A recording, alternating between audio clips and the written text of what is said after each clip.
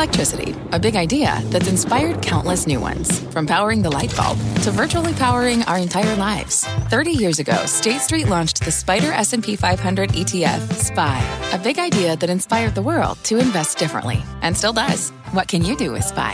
Before investing, consider the fund's investment objectives, risks, charges, and expenses. Visit ssga.com for a prospectus containing this and other information. Read it carefully before investing. SPY is subject to risks similar to those of stocks. All ETFs are subject to risk, including possible loss of principal. Alps Distributors, Inc. Distributor. Bring in show music, please. This is Squawk Pod. I'm CNBC producer Katie Kramer. Today on our podcast, Stacey Abrams, voting rights advocacy, running for governor, and her plan to boost small business in the Peach State and every state. The real issue is that the capital market solutions for small businesses are different than the capital solutions for large businesses. The West hits Russia with sanctions. The latest with Wally Adeyemo, Deputy Treasury Secretary. One of the most significant things we did was that we acted not alone, but with our allies and partners in Europe, which sent a clear message to President Putin. Those stories, plus a trucker convoy, this time coming to Washington. This could be similar to the ones that disrupted traffic in Ottawa and at U.S.-Canadian border crossings. Elon Musk lets us in on his beef with Biden and some things to be grateful for, like good COVID news and this great big internet. If they shut down my GPS, my Google Maps or something, I'm not sure I can get home anymore. It's Wednesday, February 23rd, 2022. Squawk Pod begins right now. Stand Andrew by in 3, 2, 1. Cue Andrew.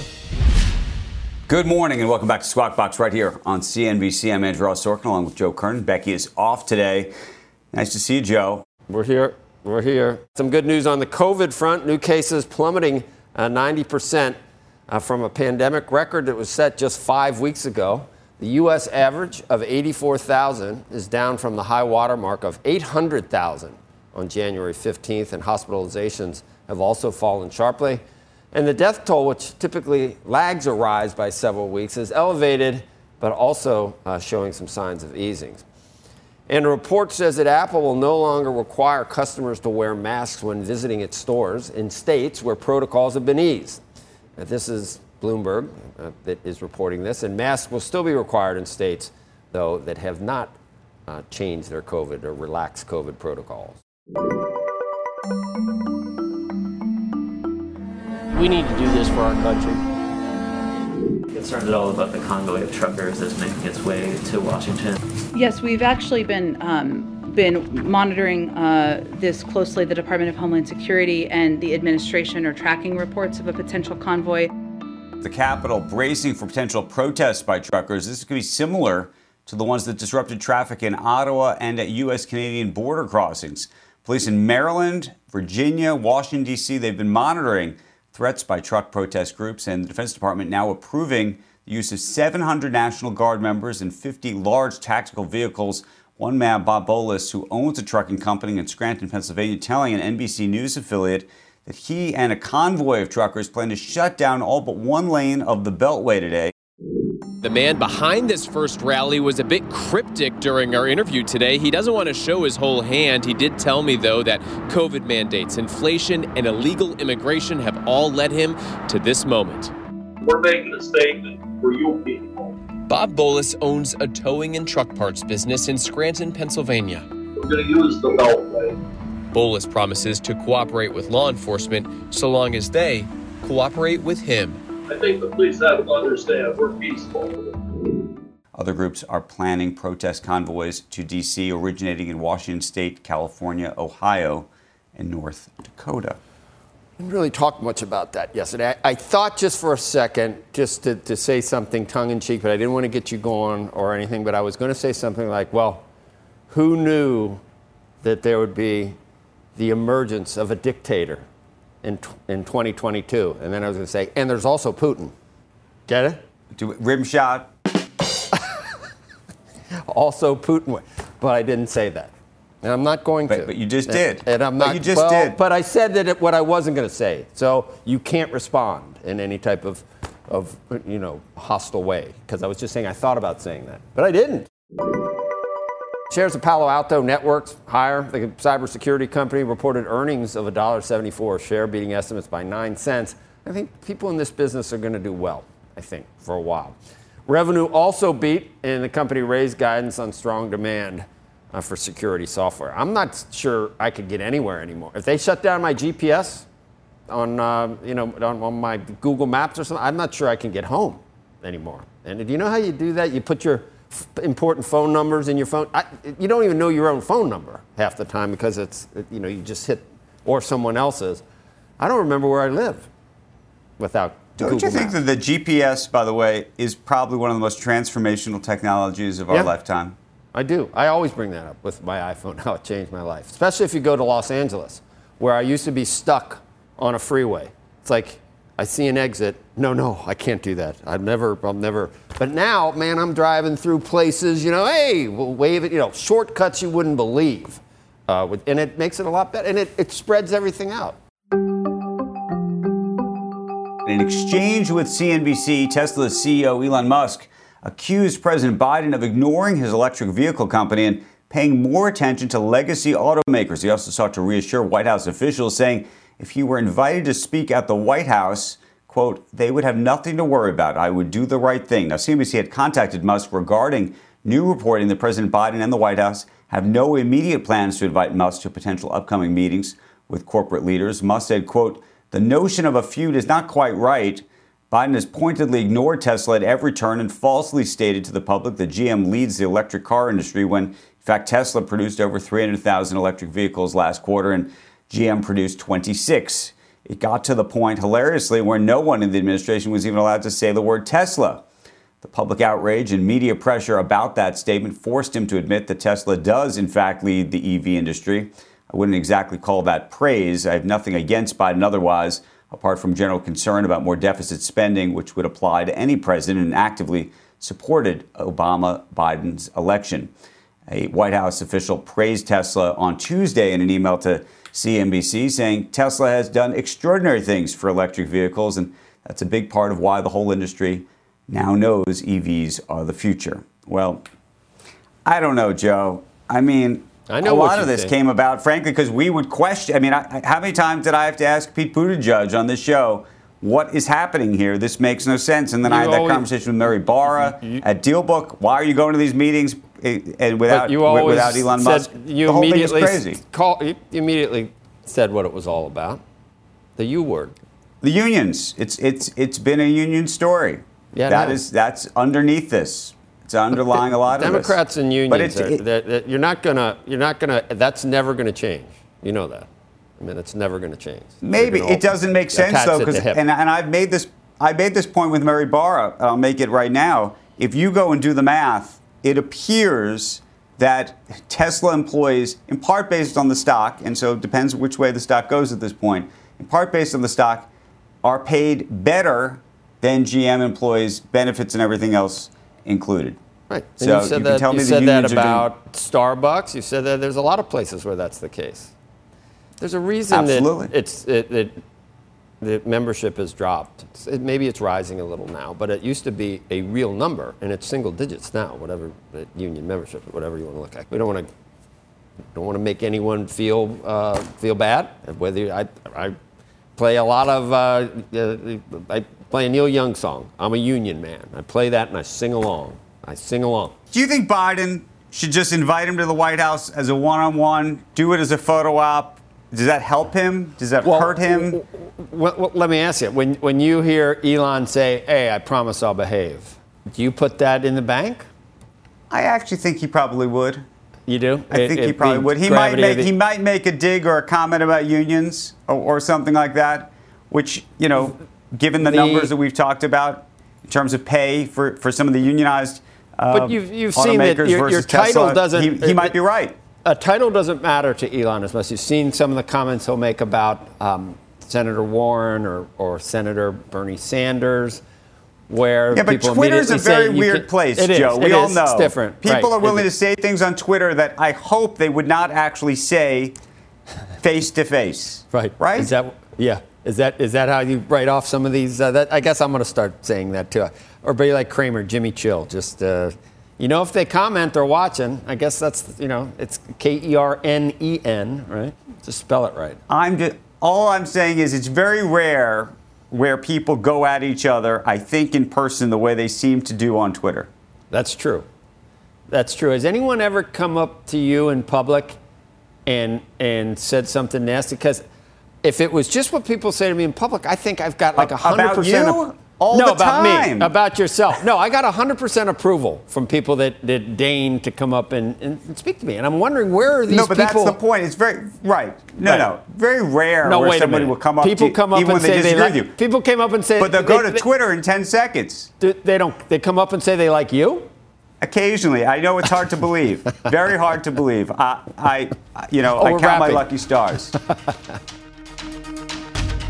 Next on Squawk Pod, Stacey Abrams. Her fight for fair elections turned into a movement in 2020. Now the Georgia Democrat is highlighting entrepreneurship. I'm curious how much you want people to think of you as a business person. I absolutely believe it's necessary. I'm running to be the executive of the state of Georgia. We'll be right back. What's on the horizon for financial markets? At PGIM, it's a question that over 1,400 investment professionals relentlessly research in pursuit of your long-term goals. Specialized across asset classes, but united in collaboration, our teams provide global and local expertise. Our investments shape tomorrow, today. Pursue your tomorrow with PGIM, a leading global asset manager. Sometimes it takes a different approach to help you unlock your true potential. With Capella University's game-changing FlexPath learning format, you gain relevant skills you can apply to your career right away. Earn your degree from an accredited university and be confident in the quality of your education. Imagine your future differently at capella.edu. Capella University is accredited by the Higher Learning Commission. Learn more at capella.edu/accreditation. You're listening to Squawk Pod from CNBC. Here's Andrew Ross Sorkin. The number of new small businesses soared in 2020. It hit a record high in 2021, but the pandemic was not the only challenge for these new entrepreneurs. Inflation on goods at a 4-decade high, causing price increases. It's also the tightest labor market in years. Joining us right now with more on the state of small business and the economy, Stacey Abrams, Democratic candidate for Georgia governor and the co-author, I should say, of this new book, Level Up, Rise Above the Hidden Forces Holding Your Business Back, which is about the lessons she learned from starting 3 different businesses. Stacey, thank you for being here. I want to talk politics with you, but I want to talk about this book first, and I'll just go at some of these business issues. People think of you as a politician, rightly, I think, but they don't often think of you as an entrepreneur. And I'm curious how much you want people to think of you as a business person. I absolutely believe it's necessary. I'm running to be the executive of the state of Georgia, and I bring with me a great deal of experience as an executive for 3 companies, including the successful fintech company Now Account, which helped create and retain jobs for businesses across Georgia, and we are expanding to do national work. More than $700 million put back into small businesses by monetizing their invoices. That is the kind of leadership we need as we watch small businesses grow, but we also watch them stall out. And our book is about how do we make certain we tackle those systemic challenges that stop small businesses from scaling up. When you look at what's happening in the economy broadly and its impact on small businesses, and we're talking about inflation and commodity costs and supply chain issues and the like, and then you think about what the administration is doing and the approach the Democratic Party is taking, do you think it's working? I think we have to look longitudinally at what has been happening for small businesses for quite some time. There has been a tendency, regardless of administration, to think about solutions for small businesses as scaled down Fortune 100. We see these macro solutions for what are typically micro businesses. And the real issue is that the capital market solutions for small businesses are different than the capital solutions for large businesses. Small businesses do best when they have customers, when they can sell their products into the marketplace, not when they sell their equity to investors and to loan companies. And so one of the challenges we talk about is how do we monetize and make certain that the most important capital market for small businesses, which is the fact that they spend their money often funding larger companies, funding their customers, how do we put that money back into small businesses? So it's not a partisan issue. It really is a challenge of having a lot of corporate leaders who've never run small businesses making those decisions. Stacey, I know we both love the state of Georgia, and somehow Georgia is back in like the center of the universe. I couldn't believe last election how important it was. So you're going to do it again, you're going to run again. And I know you've answered this question again and again, but I want to ask you a little bit differently, because you continue to express kind of a nuanced view on what really happened in 2018. On the one hand, you say, I think at the time, 10 days after the election, a concession means to acknowledge something, an action is right, true, or proper, and as a woman of conscience, I cannot concede. And then it got more nuanced where you said, well, Kemp won under the rules of the game at the time, but the game was rigged against the voters in Georgia. So I can tell you for a fact that Republicans are going to use this against you and ask you questions. You've answered it before, but they're going to say it's hypocritical for Democrats to criticize people that question the integrity of an election when you did the same thing. One even said you were ahead of your time in claiming the results of an election were rigged. Do you think this next election, has the game changed? Is it still rigged, or do you think it's at this point that it will be a fair election in 2022 in Georgia? What I've always spoken to is the ability of voters to cast their ballots and have their ballots counted. There is not a single politician, including myself, who is entitled to win an election. And that was never my point. The point is we have to make certain that the voters have the ability to register and stay on the rolls, cast their ballots and have their ballots counted. And sadly, in 2021, in response to the safest election in Georgia history, we saw the promulgation of SB 202, which makes it harder for voters to participate in elections. That should always concern every American, especially every Georgian.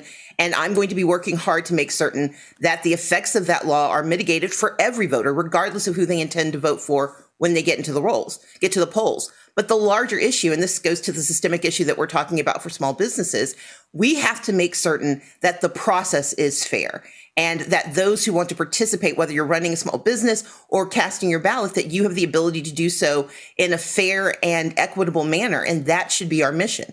I can't do a thing about what the Republicans or others are going to say, but I can be true to my word. And I can do what I've done for the last 4 years as a private citizen, and that is work to make certain things are made better for others. As a small business owner, I work to put money into the pockets of small businesses during this last time, during this interregnum, and I'm going to do the work I can to make sure that as governor, we can ensure that voters have access, that small businesses have access, and that the state of Georgia is seen as a shining star where no matter where you start, no matter your background, your zip code, or your access to power, your ability to succeed and have opportunity is strong in the state of Georgia. It might be interesting on the other side just seeing who your opponent is, Stacey. And it's you've got one that I think David Perdue, the former senator, has former President Trump's endorsement, and then Brian Kemp, who you faced last time. Do you have a preference who you face? Who do you think your opponent's going to be, and what will that bring into the dynamic of the election itself? While the Republicans fight amongst themselves about who will be their standard bearer, my responsibility is to fight for Georgia. And my mission is to focus on building one Georgia, where we have a diverse economy, a diverse electorate, where we have opportunities, though, that focus on the needs of communities, that recognize that rural communities have a very specific set of needs that differ from Atlanta, that differ from the exurbs. And while they are having their battles internally, my responsibility is to articulate a plan about how we fully fund education going forward, how we ensure that we pour money into we pour resources into our economy that actually lift everyone. Because right now, while the numbers look good on the top, people are in pain. These are real challenges that people are feeling, and we cannot gloss over it by highlighting only the numbers we like. And we have to focus on healthcare. In Georgia, that is a massive cost. Uncompensated care in Georgia runs into the billions of dollars because we refuse to expand Medicaid, bring billions of dollars back, Georgia taxpayer dollars, and invest that to create 60,000 jobs throughout the state of Georgia. That's going to be my focus. That's the conversation I'm going to have with Georgians. And I'm going to bring my business acumen, my political ability to work across the aisle, and the time I have spent across the state to make certain I'm the right leader for the state.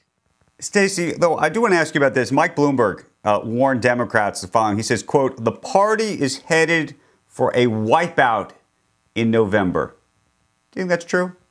I think prognostication is fun, but I believe in building my own destiny.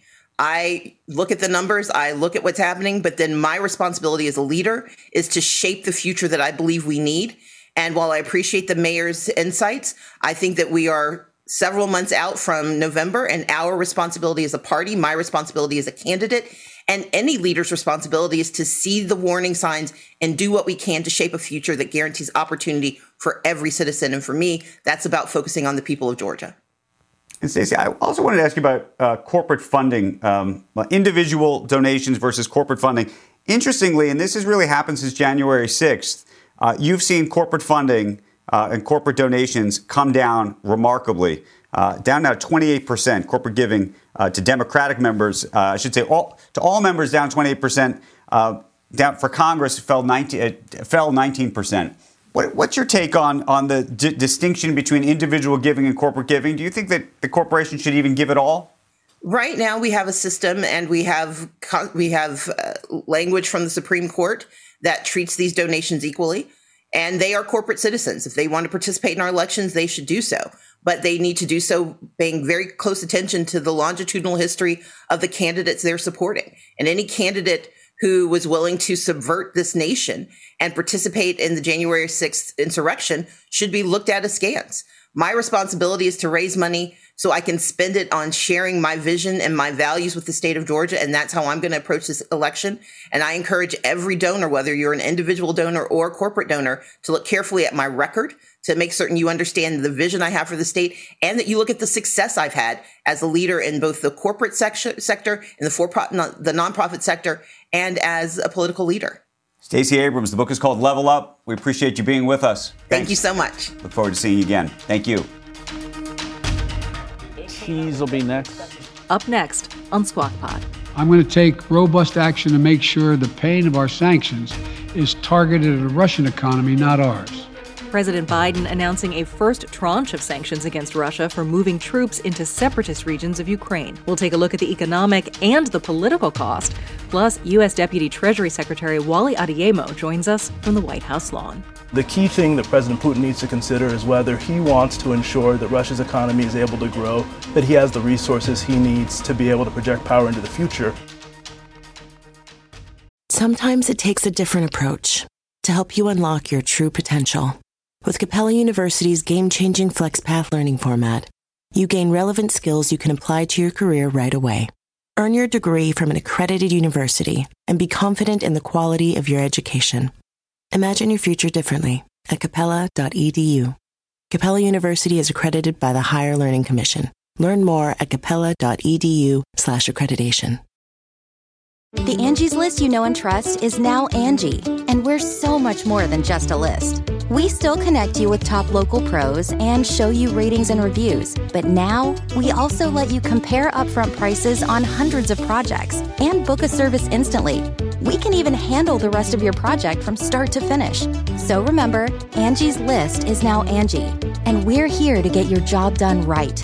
Get started at Angie.com. That's ANGI, or download the app today.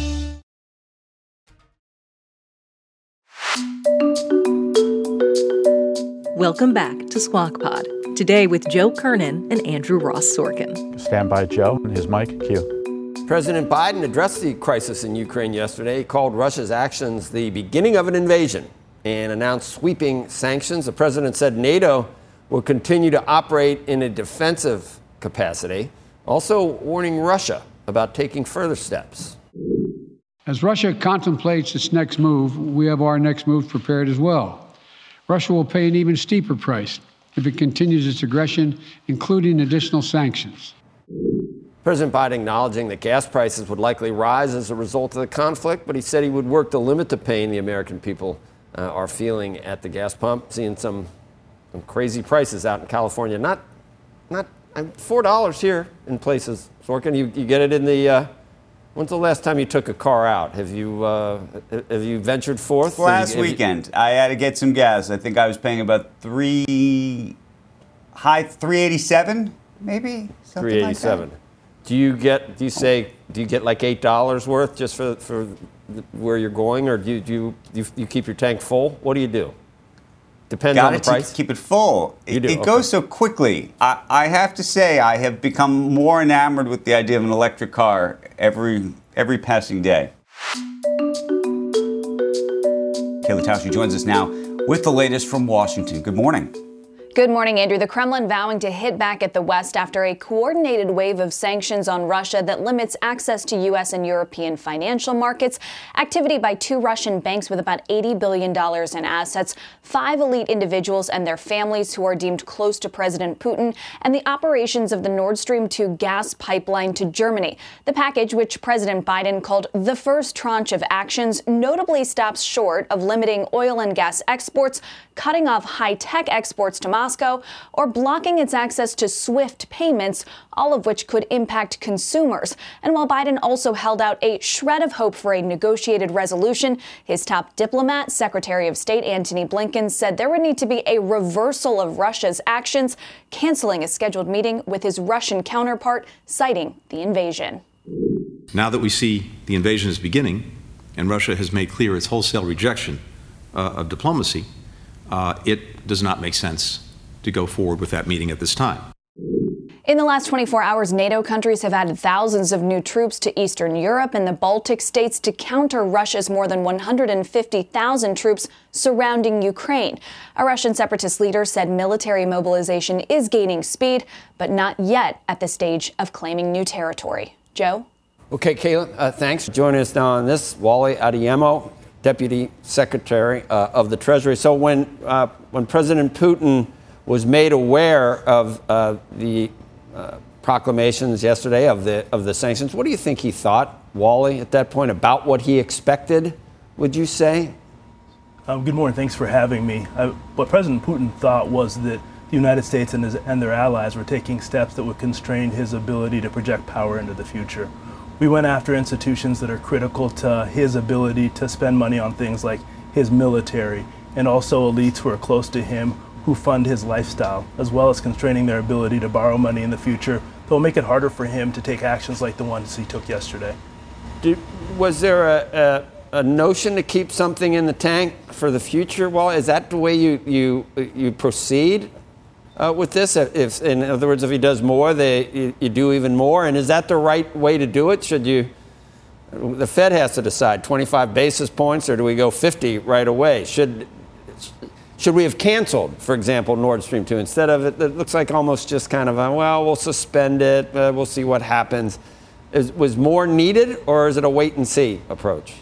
So one of the critical things that we did was we outlined for President Putin very directly what we would do in response to his invasion. We would take significant financial sanctions, we would cut off his access to technology, and we would cut off his elites. And we started that process yesterday. The president made clear yesterday that was our first tranche. And one of the most significant things we did was that we acted not alone, but with our allies and partners in Europe, which sent a clear message to President Putin. And we have more that we will do if President Putin decides to further his invasion into Ukraine, more significant actions. In 2014, I was here. I had a chance to work in the White House when President Putin went into Crimea. And what I can tell you is that the actions that we're contemplating taking are far more significant than what we did then. Will sanctions be enough if he has it in his mind that he's going to reconstitute the greatness of Russia? If that's in the back of his mind, is there anything economically that would stop him if he has that in mind, do you think, Wally? Ultimately, this is a choice that President Putin has got to make. He has to decide if he wants to launch an invasion into a sovereign country. And if he does that, we're going to be prepared to launch significant sanctions that will curtail his ability to project power into the future. But the choice belongs to him. We would rather he choose diplomacy, and we've made that an option. We're ready to discuss with him next steps. But if he doesn't choose that, we're willing to use significant sanctions to stop his ability to project power into the future. Wally, it's been pointed out that a lot of classified intelligence that maybe in the past the administration would have kept under wraps that to try to maybe prevent this or put a lot of transparency on it, that the Biden administration disclosed a lot more of what it knew that was going on. In your view, does it appear that this initial tranche is going to prevent him from going further than just these breakaway areas of Ukraine? Because it seems like the president says that President Putin will do much more than he's done so far. President Putin clearly has the ability to do much more than he has done so far. You're right that the information that we've shared has demonstrated that Russia has amassed a number of troops around Ukraine and is in a position to further its invasion. But the actions we took, one of the most important things was we didn't take them alone. And the key thing that President Putin needs to consider is whether he wants to ensure that Russia's economy is able to grow, that he has the resources he needs to be able to project power into the future. If he chooses to invade, what we're telling him very directly is that we're going to cut that off. We're going to cut him off from Western technology that's critical to advancing his military, cut him off from Western financial resources that will be critical to feeding his economy and also to enriching himself. And those are the choices that we put before him at this point. Very good. Thank you. We have a pretty good insight into what the administration is thinking after this, Wally, and appreciate you coming on this morning. Thanks for having me. Joseph, what a ball this has been. It's been real and it's been fun. So it's been real fun. It's been real fun. Becky's back tomorrow. See you tomorrow, my friend. Literally. Becky's back tomorrow. Yeah. And that's the pod for today. Thank you for listening. As you know, Squawk Box is hosted by Joe Kernan, Becky Quick, and Andrew Ross Sorkin. Please tune in weekday mornings on CNBC at 6 Eastern. To get the smartest takes and analysis from our TV show right into your ears, follow Squawk Pod wherever you get your podcasts. We'll meet you back here tomorrow. And we are clear. Thanks, guys.